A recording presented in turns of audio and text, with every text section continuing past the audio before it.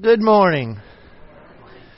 I am glad to be here with you today. I'm so thankful to be part of this sermon series. I'm thankful to Scott for inviting me to be part of this. I think this is an eye-opening sermon series. If you are a first-time guest or if you have been away recently, this is week 4 of our series called Twisted, some of the most misused verses in the Bible. And I have learned a lot over the previous 3 weeks. And I think that the Lord has a lot for us today. And I look forward to the rest of the series that's coming up. But I'm glad that you're here today as we talk about one of the most misused verses in the Bible, which says, quote, "Money is the root of all evil." If I were to go around town taking a poll, I wonder how many people would insist that the Bible says, quote, "Money is the root of all evil." I mean, all my life, I think I have heard people say, well, the Bible says money is the root of all evil. That's one of those things I think that you could win all kinds of bets on. And I want us to talk about why that is. Why do we hear that? When people say that, it is proof that people can be sincere in their beliefs and yet still be sincerely wrong. So we're going to look at what Scripture says, what Paul was saying to Timothy, and then we'll spend the bulk of our time today talking about the application. How does this apply to us? What does it mean for us to talk about 1 Timothy 6, verse 10?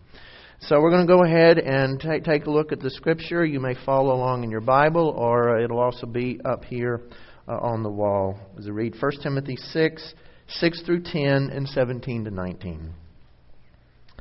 "But godliness with contentment is great gain, for we brought nothing into the world, and we cannot take anything out of the world.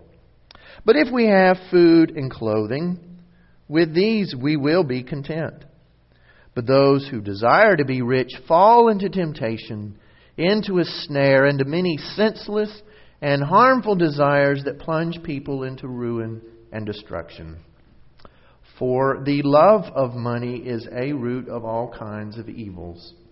It is through this craving that some have wandered away from the faith and pierced themselves with many pangs. As for the rich in this present age, charge them not to be haughty, nor to set their hopes on the uncertainty of riches, but on God, who richly provides us with everything to enjoy. They are to do good, to be rich in good works, to be generous and ready to share, thus storing up treasure for themselves as a good foundation for the future, so that they may take hold of that which is truly life." So, why is verse 10 so often misused? Where does this rampant misunderstanding come from? The truth is not afraid of scrutiny. You will hear me say this several times today. The truth is not afraid of scrutiny. And as we scrutinize this verse, I think we're going to find 3 main reasons as to why that this makes the list of one of the most misused verses in the Bible. And the first reason is what I call biblical hearsay. Biblical hearsay is when we rely on what other people tell us the Bible says rather than going directly to the Scripture to see what God's Word says and does not say for itself. You know, somebody may tell us, well, the Bible says, quote, "Money is the root of all evil," unquote. And we say, okay, we believe it at face value. We don't question it. But if we do that, we're taking second-hand or third-hand information. We didn't go directly to Scripture to see what it actually says. We're not relying on first-hand information. And that's why there are misconceptions. And people will say, well, the Bible says this or the Bible says that. You know, how many times have you heard when somebody say, well, the Bible says God helps those who helps themselves? That was Ben Franklin, I think. But it's not the Bible. You won't find it in Scripture. So just because somebody says that the Bible says it doesn't mean that it does. And so this is one of those cases. So don't take my word for it. Go directly to the source. Check it out for yourself. And I think good preachers and good teachers will tell you that. Check it out for yourself to verify that what they're saying is true. The truth is not afraid of scrutiny. Another reason that this is such a popular misconception, a popular misuse, is because when we go to 1 Timothy 6:10, we find that when it is misquoted, a key phrase is always left out. Always. And that phrase is, for the love of. You look at any popular translation of the Bible. You look at the English Standard Version, you look at the New International Version, you look at the King James Version. No matter what version you look at, whatever translation you look at, for the love of money is. And so when we see that for the love of gets left out, well, that's a big problem. Because there is a Grand Canyon-sized difference between saying money is the problem and the love of money is the problem. It makes a world of difference. The truth is not afraid of scrutiny. A third reason that we find that this verse is so often misused is how the second half of this verse, of this sentence, gets translated. When we look at the English Standard Version, it says, for the love of money is a root of all kinds of evils, plural. The New International Version says, for the love of money is a root of all kinds of evil, singular. The King James Version says, for the love of money is the root of all evil. Biblical scholars today, many of them whose pay grade is way above mine, when they study the original Greek, they say that it should be translated a root instead of the root, and should be translated all kinds of evil rather than all evil, period. Now, before all the King James lovers get mad at me for saying this, I want to say I grew up reading the King James. And there are passages like the 23rd Psalm that the poetic beauty of those passages are, you can't match those in these other translations. I don't think there is just one perfect translation. There's one that we individually like the best, but there's just not one that's just perfect that everyone on earth is going to agree is the best one. So that's why we have different ones. But in this one case, in this one particular verse, this section of this verse, the English Standard and the New International Versions are a more accurate translation of what Paul is saying to Timothy in the original Greek. So now we understand where this comes from. There's biblical hearsay where we take at face value what other people tell us that the Bible says instead of going directly to Scripture. When we do go directly to Scripture, we find that the phrase for the love of is left out. And in this case, the English Standard, New International Versions are a better translation than the King James. And that's the truth is not afraid of scrutiny. But now, what does all this mean? Okay, so we've taken all this time and effort to establish this. Okay, but now what do we do with it?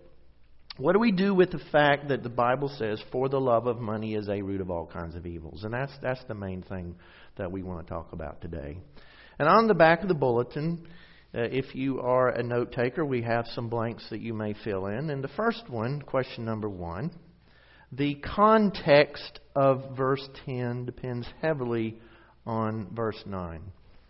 And if you have been with us the past 3 weeks, then you know that Scott has addressed this every week. He has said that context is the king and the queen and the prince and the princess and the court jester. That context is key. We have to know where a verse or a passage is located, what surrounds it, what precedes it, where is it in Scripture, because where it is has a lot to do with how it should be interpreted. We can't just reach in, pluck out a verse on its own and say, well, I know what it means. No, we don't. what surrounds it. So the context is important. And in this case, verse 10, the context depends heavily on verse 9, what precedes it. Verse 9, but those who desire to be rich fall into temptation, into a snare, into many senseless and harmful desires that plunge people into ruin and destruction. For the love of money is a root of all kinds of evils. It is through this craving that some have wandered away from the faith and pierced themselves with many pangs. And so, from time to time on the news, or we'll read in the paper or whatever, that somebody has fallen victim to a scam. And people out there, unscrupulous people, prey on this desire to get rich quick. And so somebody may call us up out of the blue, contact us out of the blue with this offer that sounds too good to be true. And if it sounds too good to be true, then it probably is. But yet, sometimes that temptation is there in front of us, and it's like, wow, I can get a hold of this, and I really don't have to do much, and we fall for it, and we end up being in worse shape than when we started because of that desire to get rich quick. I know of a couple who they took a significant amount of the money they had saved up for retirement. And somebody came along and said, oh, I've got this hot new stock you can invest in. I mean, it's going to go through the roof. Hot, hot, hot. This stock is hot, hot, hot. Well, they took a large amount of this money they'd saved for retirement and they invested it in this stock, and the polar vortex set in and it got cold, cold, cold, and it sank like an anchor. And now they're in trouble because all that cushion is gone. I remember in college when those pre-approved credit card offers, I mean, they just flooded the campus mailboxes. And some people would say, oh, great, pre-approved. And so they sent off and they got this card and that card. And they'd go around and then they had bought music left and right. And on the weekends in the winter go skiing and bought new clothes and ordered pizza every night. And life was great until they had the unpaid balance each month in the interest at the rate of 18% a year. Cha-ching, cha-ching, cha-ching. And that hole they dug just kept getting bigger and deeper and wider. For the love of money is a root of all kinds of evil, and it can lead us into a trap that can cause us major misery. Question 2. So what is the source of this problem? Well, we've been talking about the love of money. Agreed. On its own, money is morally neutral. It's the attitude of the one controlling the money that determines whether it's used wisely or unwisely, for good or for bad. On its own, currency is just made out of paper and ink. It's an inanimate object. Coins made out of metal.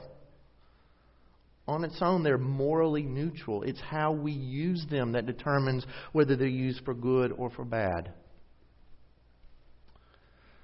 The Old Testament tells us that the standard for giving back to God is a tithe, or 10%.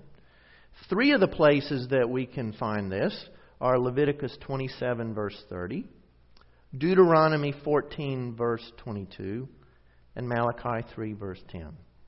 So if you want to note those, Leviticus 27, verse 30, Deuteronomy 14, verse 22, Malachi 3, verse 10. We get to the New Testament and we find that the New Testament does not talk specifically about a particular percentage. Instead, the New Testament talks about attitude. What is our attitude towards our giving? For instance, in Matthew 6, verse 21, Jesus said, where your treasure is, there your heart will be also. Matthew 6:21. Or we find what Paul says in 2 Corinthians 9, verse 7. God loves a cheerful giver. God wants us to give cheerfully, not begrudgingly. 2 Corinthians 9, 7. So the New Testament talks about attitude. So does that mean then because tithing is only mentioned in the Old Testament that we just dismiss it? I don't believe so. The 10 Commandments are mentioned in the Old Testament and God has not set those aside. Humanity does, but God has not set the Ten Commandments aside. And I don't think that we should either. And yet, I also don't think that we should just rigidly, legalistically apply 10% and say that's it. God knows each of our situations. He knows what we have and what we don't have. He knows our income. He knows our expenses. He knows our circumstances. And there have been times in my life when the plate was passed and all I had to put in was $1 or $3 or $5. And you add that up over the course of a year, and that was nowhere near 10%. And yet, at that season or those seasons of my life, I truly felt God's peace about that. Because I prayed about that. And God also knew that in those seasons of my life when I wasn't tithing, that the desire of my heart was to get to that place or to get back to that place. But there were times in my life when I wasn't tithing. I was giving less than 10%, but I still felt God's approval. That's this end. But now we have to hear this end. There were times in my life when I was tithing. And an opportunity to give came along. It's like, well, God, I'm already tithing. I've already given a tenth. And God said, you can do better than that. Look at what I've blessed you with. You can do more. You can go above 10%. So I've given less than 10% and felt God's peace. And I have been tithing and felt God's conviction that I wasn't doing enough in His eyes. So, based on my study of Scripture and based on my experience, my recommendation would be for each one of us, ask God, Lord, what do you want me to give at this time? We can't go wrong with that. He will tell us, He will show us what He wants us to give. Lord, am I being faithful in my giving? If I am, give me a sense of peace about that. And so we don't have to worry about guilt and condemnation. But Lord, if I'm not where you want me to be, if I'm out of line with my stewardship, then convict me and show me where you want me to be and how to get there so that I will be in the center of your will. And He will do that too. The truth is not afraid of scrutiny. So Lord, where am I? Am I where you want me to be? If not, show me how to get where you want me to be. Some questions that would be good for us to think about. Lord, where is God in our giving? Does God come first? Or does He come last? When we give to God, do we give to God the very best off the top? Or do we give God crumbs from the bottom? Is giving to God a high priority? Or is it more of a casual afterthought? And I would have to admit that at different seasons of my life, I would answer those questions differently. Sometimes I would be on one end of the spectrum, and other times in my life, I would be on the other end of the spectrum. This is a journey. This is a growing process. But I can say with all certainty, I was not born a giver. God has had to work in my life to cultivate me, to grow me to where I could become a tither. My dad will tell you that when I was a little boy, I could take a buffalo nickel and I could squeeze that nickel so hard. He said, I swear that an Indian would shoot through to the other side and ride the buffalo. I mean, I held on to that. I had a death grip. I mean, I was not turning loose. And God has had to do a big work in my heart to get me where I would uncurl the hands and say, here, I'll give this back to you. So questions for us to think about. Now in just a second, we're going to see a video clip called God's Pie. I don't know if you've ever seen it before or not. I think it's funny, but it also packs a real message. As we watch this, I invite you to pay close attention to the name cards in front of each person sitting at the table, because the video will make a whole lot more sense if you catch the identity of each person. So let's watch God's pie.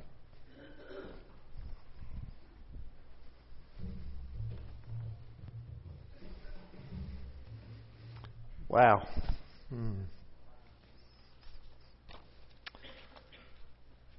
Question number 3. So what grows from this problem? A root. The word A means it isn't the one and only root, that there are other roots that lead to evil. For instance, domestic violence. I believe that when somebody batters their spouse, their kids, that's about a sick desire for power and control. That's not about greed. When somebody goes into a school and just opens fire and just starts shooting up the place, start shooting teachers and children, that's not about greed. That's about, well, I felt like a victim and I've hurt and I want other people to hurt. People who struggle with addictions to drugs or alcohol, they get drunk, they get high. That's not about greed. That's about trying to self-medicate. That's inner pain they're trying to numb in inappropriate ways. That's not about greed.